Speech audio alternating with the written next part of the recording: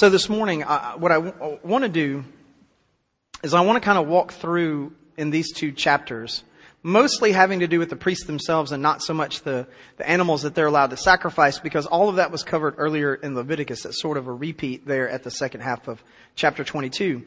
But I want to see these restrictions for the priest. And I want us to kind of understand where they're coming from. And so first, the primary restriction for the priest and the way that they live their lives that was supposed to be different from the way everyone else lived their lives was a restriction for how they engaged those who were dead. There's a mourning reality to humanity. Humanity in its fallen state is meant to mourn those things that demonstrate fallenness. And nothing demonstrates fallenness greater than death. The scripture makes this quite clear. For the wages of sin is death, but the gift of God is eternal life through Jesus Christ our Lord. The mandate given in the garden was the day that you eat of this fruit, you will die.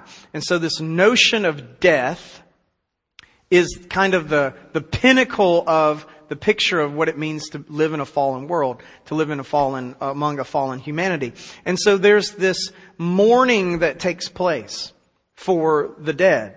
And it's more than just the loss of the loved one, but it's an acknowledgement that the world is not as it ought to be. And a lot of times those who are not religious, and particularly those who are not of the Judeo-Christian religion, have a difficult time articulating the mourning that they have because they're not connecting it with a mourning beyond just the loss of an individual, but to a greater mourning of the world not being as it ought to be. And it's actually one of the most profound and ridiculous accusations that those who are from a more agnostic and atheistic bent have against Christians. I've heard it lots of times, maybe some of you have as well, and they go, I just don't understand the inconsistency of these Christians. When somebody that they know and love who claims to be a Christian dies, they're just so sad about it all the time. And you should be totally excited because they're in heaven and they're with Jesus, and if you really believe what you said you would, you wouldn't be so sad all the time. Well, the Christian's mourning isn't just for the loss of the one that they love.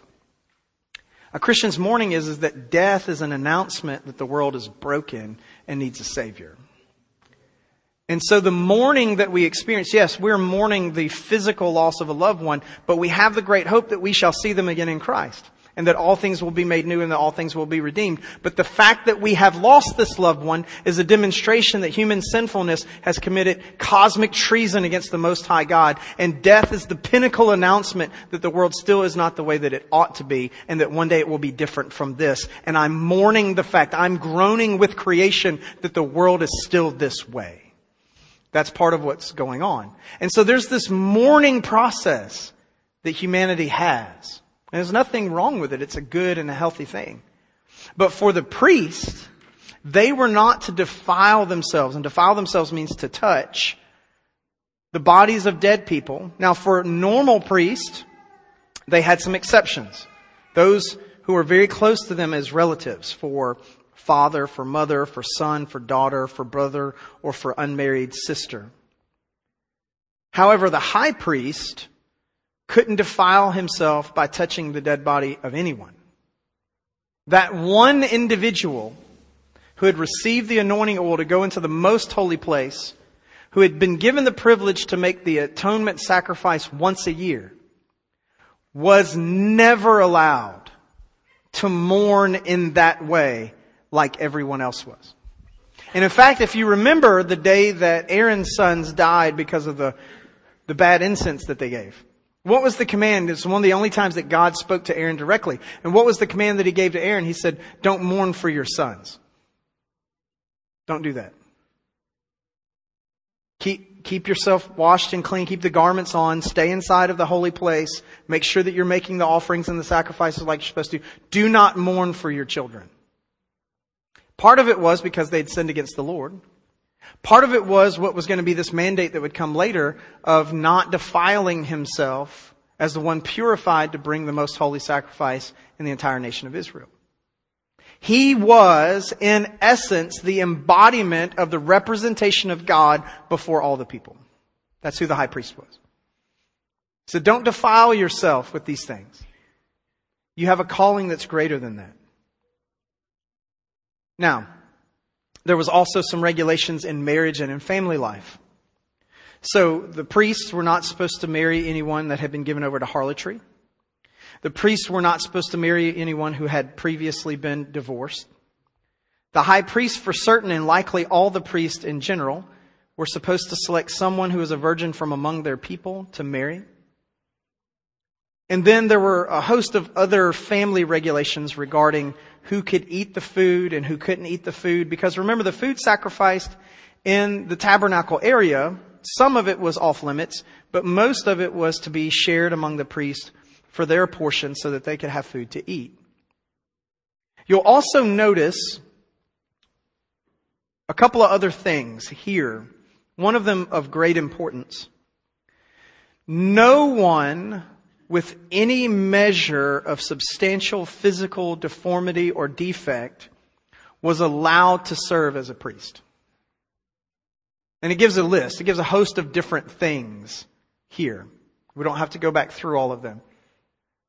But those who had substantial physical handicaps that were noticeable were not allowed to participate in the activities of the priesthood, even if they were born into the priesthood family. Because you have to be born into it. You can't cross tribes with it. It's the tribe of Levi. That's the tribe that's getting to be the priest. And among the tribe of Levi, those who have these defects and deformities are not allowed to serve in the priesthood. They have to do something else. Now, notice the compassion of God in here for them. They're still, as family members of that tribe, allowed to eat the food of the priest. Because what are they going to do? Starve to death? They don't have a land allotment, so they can't raise their own stuff to sustain a family.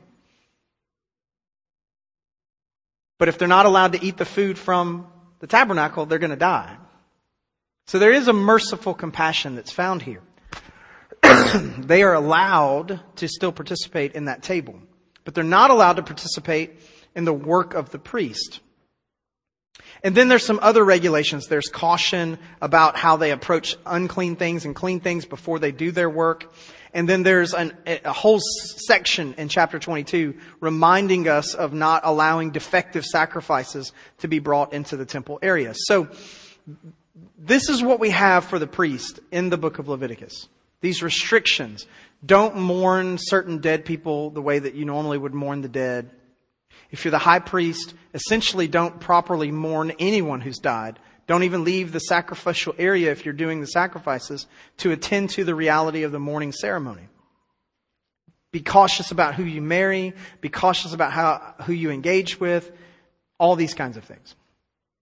I want to walk through briefly, and normally I give you cross-references. If you need a cross-reference for the four things that we're about to talk about here, I would just say the New Testament. Okay, so if you want me to read the whole New Testament to you this morning, we can, but the stuff out there will start to get a little gamey. So, I want to talk about how Jesus provides for us a better priesthood. I hope by now, if you've been with us in Leviticus for a little bit, you're in agreement with me that Jesus has supplied a better priesthood.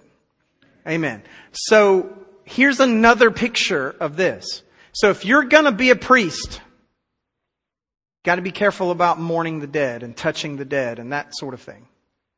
Let's talk for a second about Jesus' concern for the dead.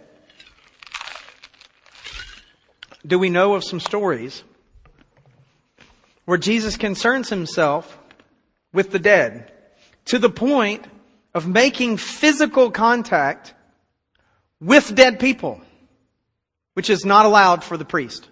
Of course, Jesus is not of the tribe of Levi. He's of a different tribe. He's of the priesthood of Melchizedek. So he's already a greater priest to start with. And so he's showing you a higher level of priesthood. We remember when he goes and he says, she's not dead, but she's asleep. And everyone laughs at him. And he goes into the little girl's room and he touches her and he tells her, daughter, rise up. She rises up. We have Jesus attending to the funeral of his friend Lazarus and weeping for him. High priest wasn't even supposed to leave to go do something like that. Here we have the great high priest taking a long journey to intentionally go to his friend's funeral. And weeping for his friend that he knows he's about to raise from the dead. Again, mourning's not always about the loss of the person, but about the brokenness of the world. Because even Jesus wept at a funeral, knowing full well that that person was about to live again. So Jesus has a very different mindset for the priesthood's interaction with those who've died. With death, with pain, with sorrow. Friends, we are all called, not to get ahead in the sermon, but we're going to get there. We are all called now to be priests. We are a royal priesthood. That's what we are. We should demonstrate a different, higher, Christ-like compassion when it comes to those who've died and those who are mourning the death of those that they love. That's what we should do. We should not respond the way that the priests were called to respond in Leviticus 21 and 22. Rather, we should enter into the better priesthood that Jesus has given us and be very concerned and compassionate and merciful in the face of death. Speaking words of life to those who are walking through the most difficult thing that you can experience on this side of glory. Second, notice Jesus' concern in His ministry for those who are in sin. These regulations for the priests. Priests can't take a wife from among the women who've been given over to harlotry. They can't take a wife from among the women who have been divorced. If their daughter is given over to harlotry, she must be removed from his family and burned to death. And we can walk through a whole bunch of other things that are in here. But there's some regulations in the priest's life, not in his personal life, but also in his family life, about how do you engage those who are immediately closest to you, who are living very sinful existences. So what does Jesus do with that as the great high priest? Well, throughout the whole of the New Testament, what we see Jesus doing is He sits down and eats with tax collectors and sinners. Now, before you get lost in the meme wars that exist on the internet, I like to make myself sound a little older than I am. On the interweb, when you're up on the interweb and you're looking at the your YouTube and the tweets, I know none of that's right. All the kids are like so confused, right? You should see everybody who's like under the age of 25, right? They're totally confused.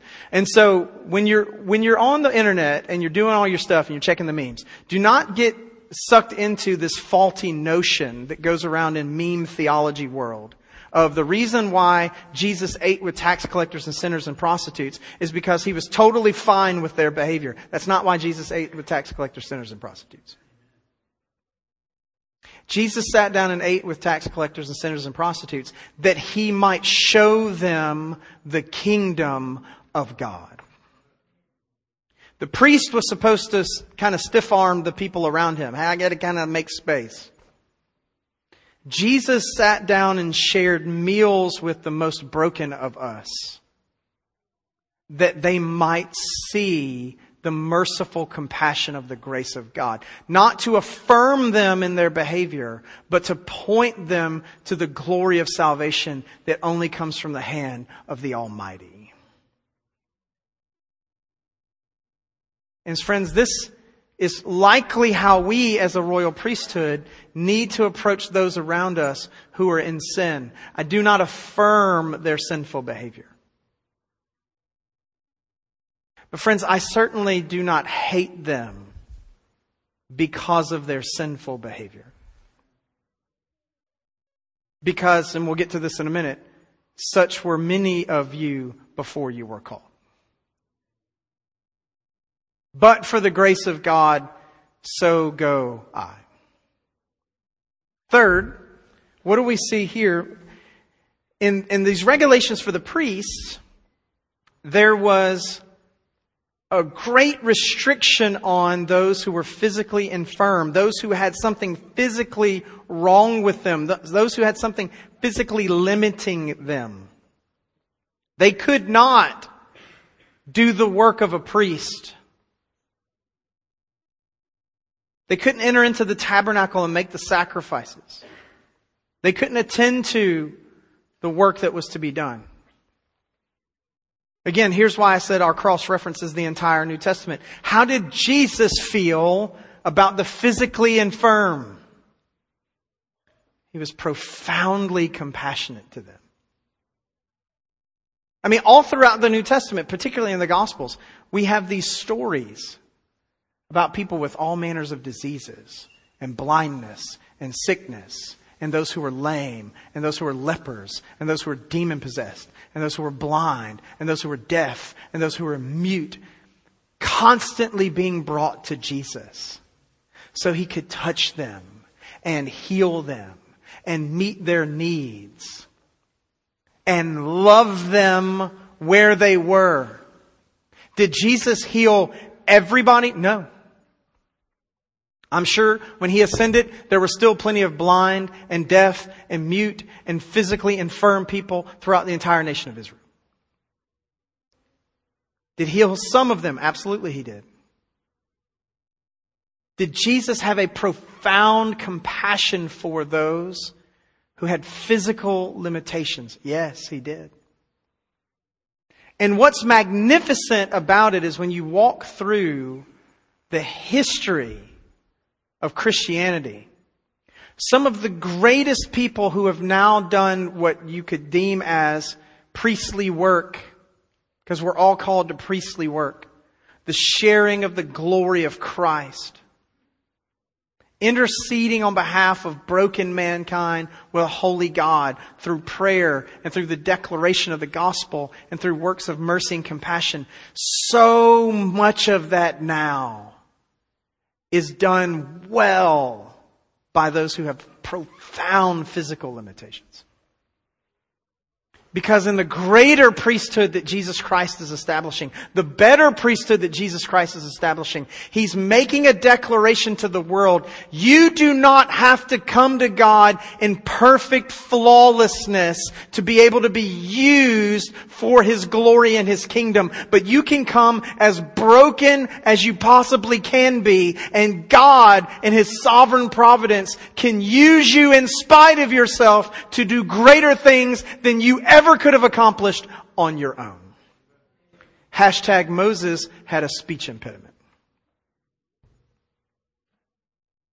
Notice Moses is not the one making the offering in the tabernacle, because Moses did not speak well. That's why Aaron became his sidekick. Remember that from Exodus. Lord, I don't speak well. The implication there being, I have a problem speaking correctly. Okay, fine. Your brother Aaron speaks great. He'll be your mouth. You tell him what to say, he'll say it. And that's what they did from then out, especially with Pharaoh. We don't have Moses making the sacrifice. So why not? He's got a physical limitation. He can't go in there and be the priest. Can't do that. He has a deformity. Praise be to God that is not how the new covenant priesthood is. One of the greatest preachers I have ever heard, and some of you may not know his name. He refers to himself as just a good old country preacher. His name is David Miller. Some of you may recognize the name. Some of you probably have heard of him. Some of you may not have. David Miller had a substantial disorder and disease that debilitated his body, and as a very young man placed him into a wheelchair. It made it very difficult for him to use his hands well and certainly to use his legs well. The older it got, the worse that it became. But his mind stayed incredibly sharp, and he felt called into ministry as a young man. And when being mentored by someone, he had a difficulty doing something as basic as putting a Bible on the table and turning the pages and writing notes, because of how debilitating his disease was. Something that I take completely for granted when I sit down to study and I'm flipping through pages and I'm typing on a computer and I'm writing stuff on a dry board. He can't do any of that stuff when he's prepping for a sermon. And so the guy that mentored him said, you're going to have to do it different. And he said, can you memorize the text and just remember what it says? And can you formulate an outline in your head that you memorize, that you remember where in the text you want to insert the exposition of the text? And he said, I can try. And so he conditioned himself for his sermon prep to read through the text 50 to 100 times before he ever even started working on the sermon, so that he could quote the entire passage that he was going to preach on that week verbatim and then insert his expositional thoughts as he was quoting the text, because he could not hold a Bible to turn the pages to read it while he was preaching. And I've sat in a room before filled with preachers at a seminary at the opening weekend of a new semester, where he came as a guest preacher. All of us training to preach God's Word. And they rolled him up onto a stage in his wheelchair. And he quoted essentially the entire book of Malachi. And then preached the whole book of Malachi without touching one piece of paper. And you want to tell me that his physical infirmities were keeping him from doing the new covenant work of priesthood? No, thank you. It was profoundly powerful.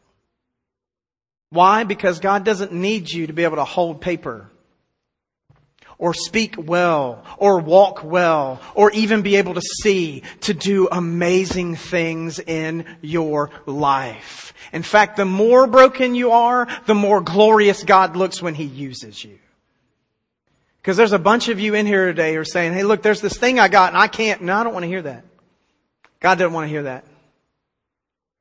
There's not anything that you've got that God can't overcome to use for His glory. It's a better priesthood. And Jesus showed that the way He engaged the infirm in His ministry. And then, of course, Jesus Himself was a perfect sacrifice. Friends, you can talk all you want to about bringing flawless, blameless animals. There's only ever been one flawless, blameless sacrifice. And it was the sacrifice of the Lord Jesus Christ. The priest making the sacrifice in His own tabernacle, His own temple of His own body.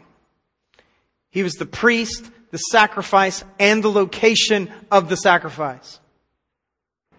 It was perfect and flawless. He entered into a tabernacle not made with hands and offered His own blood to His Father.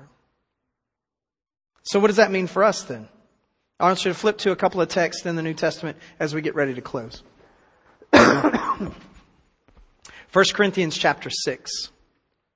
1 Corinthians chapter 6. And if you want to put a finger in it, we're going to go over to 1 Peter chapter 2 in just a minute. But 1 Corinthians chapter 6.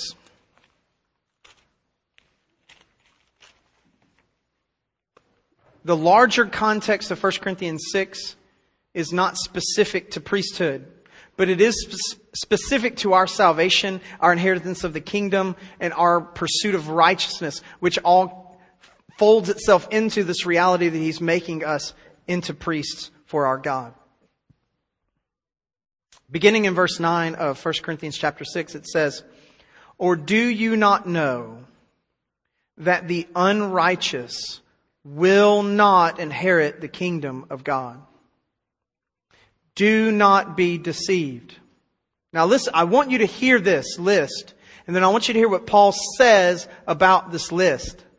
A lot of stuff on this list would exclude someone from being able to serve as a priest in Leviticus 21 and 22. Do not be deceived. Neither fornicators, nor idolaters, nor adulterers, nor the effeminate, nor homosexuals, nor thieves, nor the covetous, nor drunkards, nor revilers, nor swindlers will inherit the kingdom of God. Praise be to God. There's a verse 11. Such were some of you.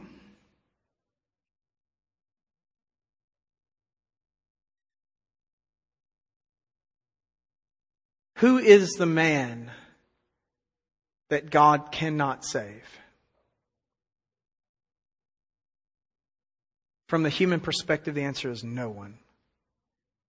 God can save anyone that He wants to.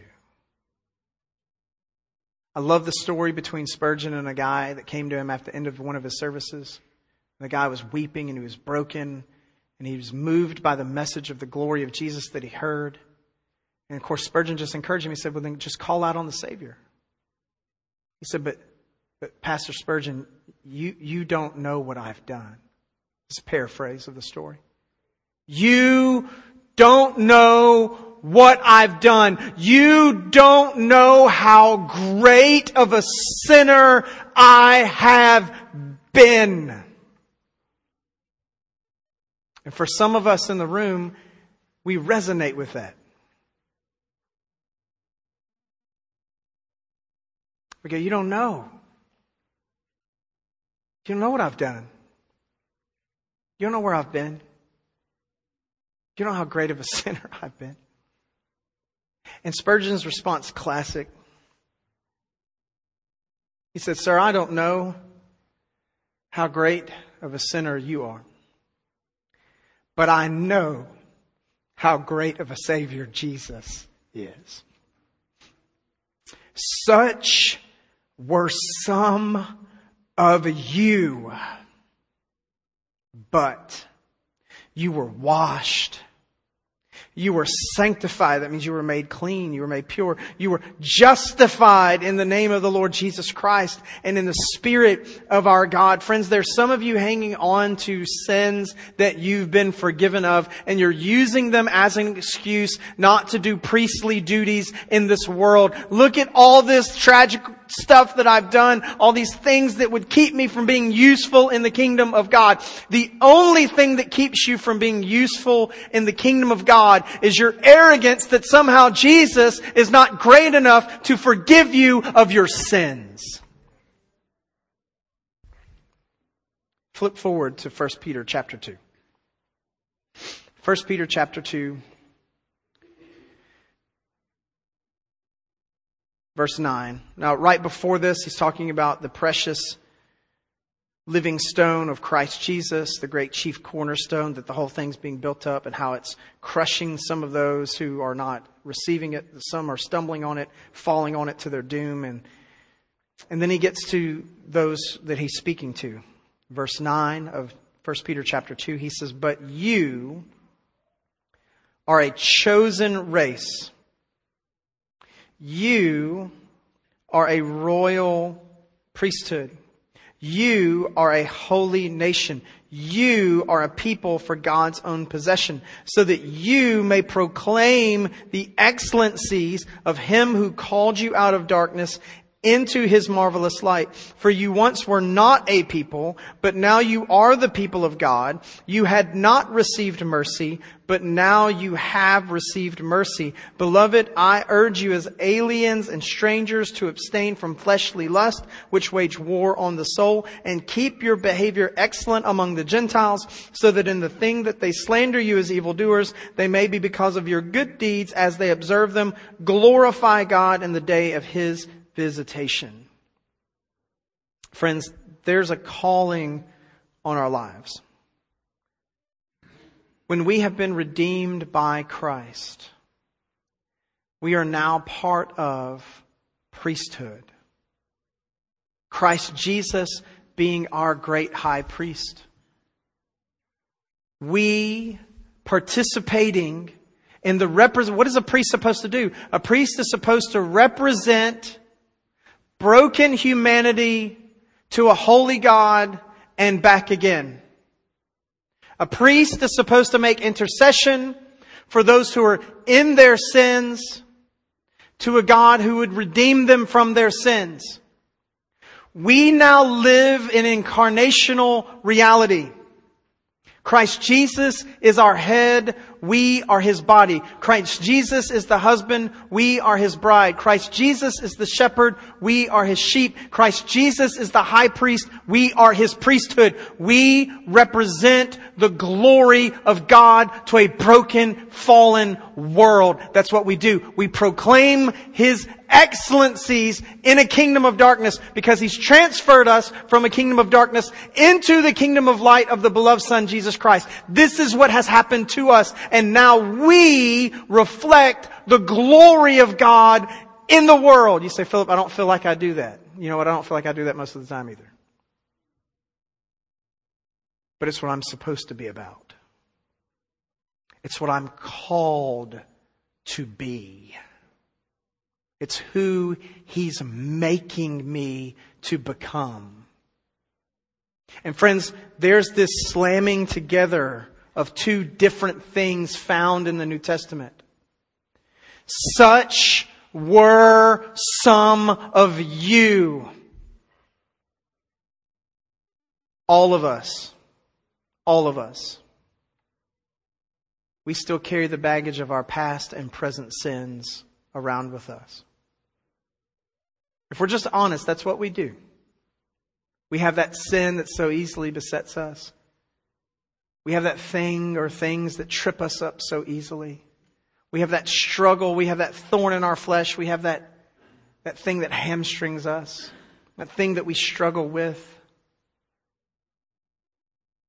We have that past that the accuser constantly reminds us of. We remember how tasty and delicious it was to eat the morsels of Egypt even though we were slaves.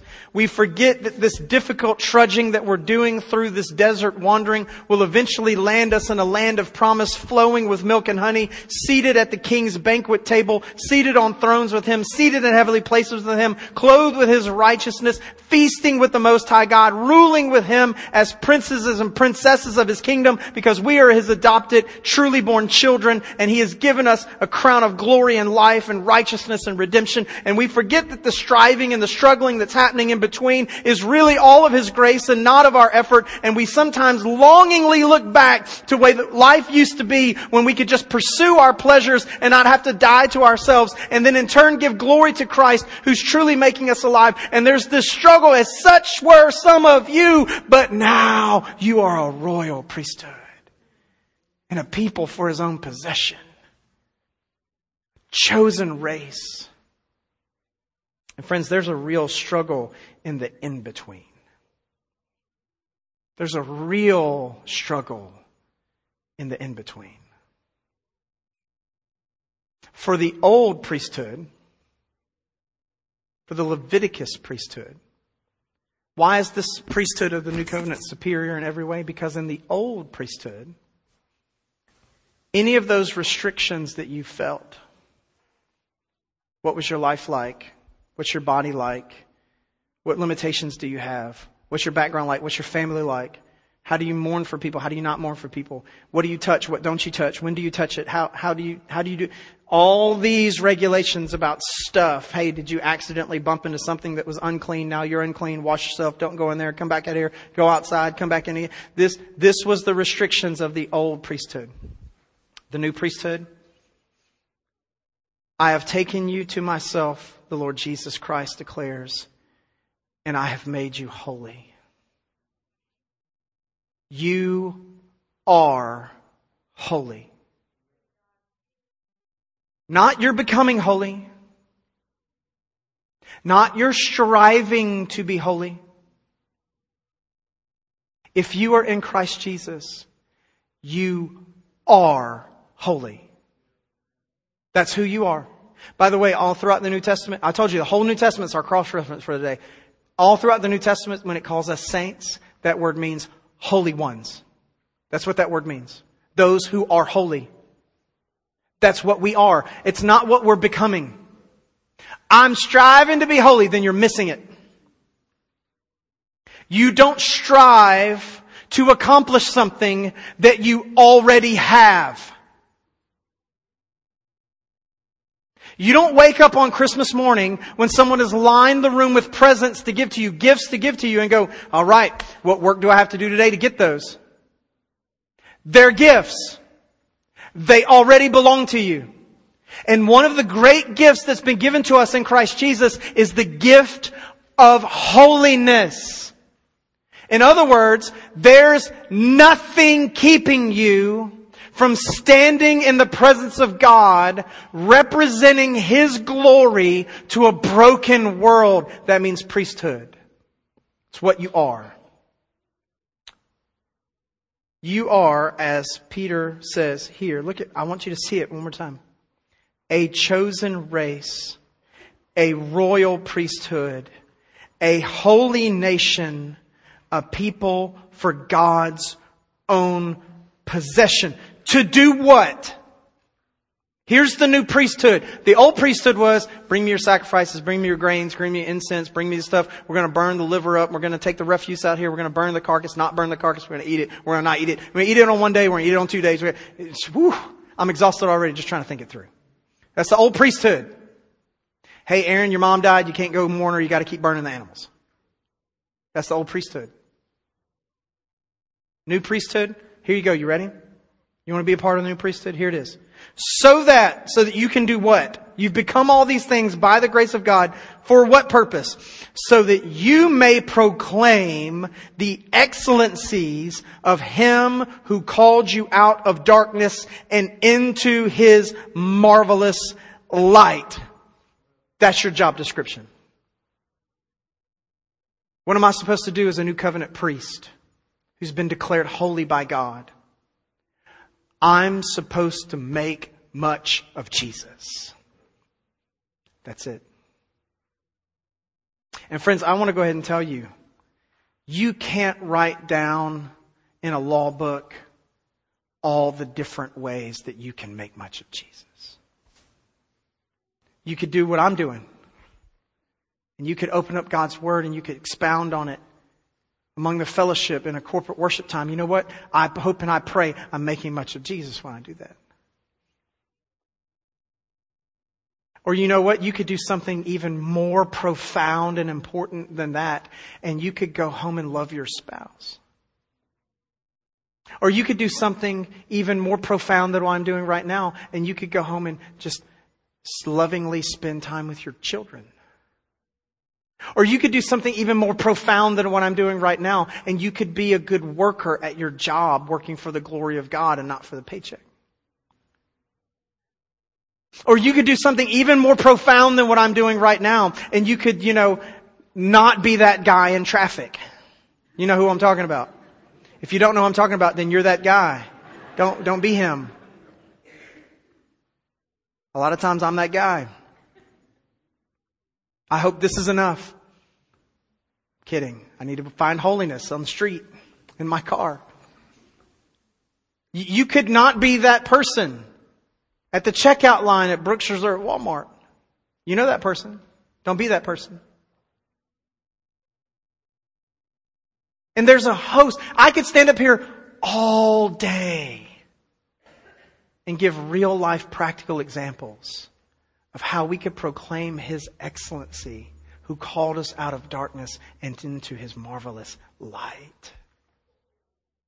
And friends, a lot of times we wrongly think, oh, well, to really do it, I've got to do like what Philip's doing, or I got to do like what my missionary friend's doing. No. The whole world gets changed by you making much of Jesus regularly with the people that you come in closest contact with most often. Martin Luther, I'll close with this. Martin Luther, the great reformer, said that more is done for the kingdom of God when a father changes his child's diapers than in all of the monasteries and in all of the cathedrals and all of the world. When you love in Christ those closest to you and make much of Jesus with them regularly and consistently, you are proclaiming the excellencies of Him who called you out of darkness and into marvelous light. And friends, it's not hard. Because God knows we're dumb sheep. And dumb sheep don't do hard things. He's made it ridiculously simple for us. Love God. Love people. That's the new priesthood. Praise be to God. It is superior in every way to the old priesthood. Let's pray together. Father God, thank you.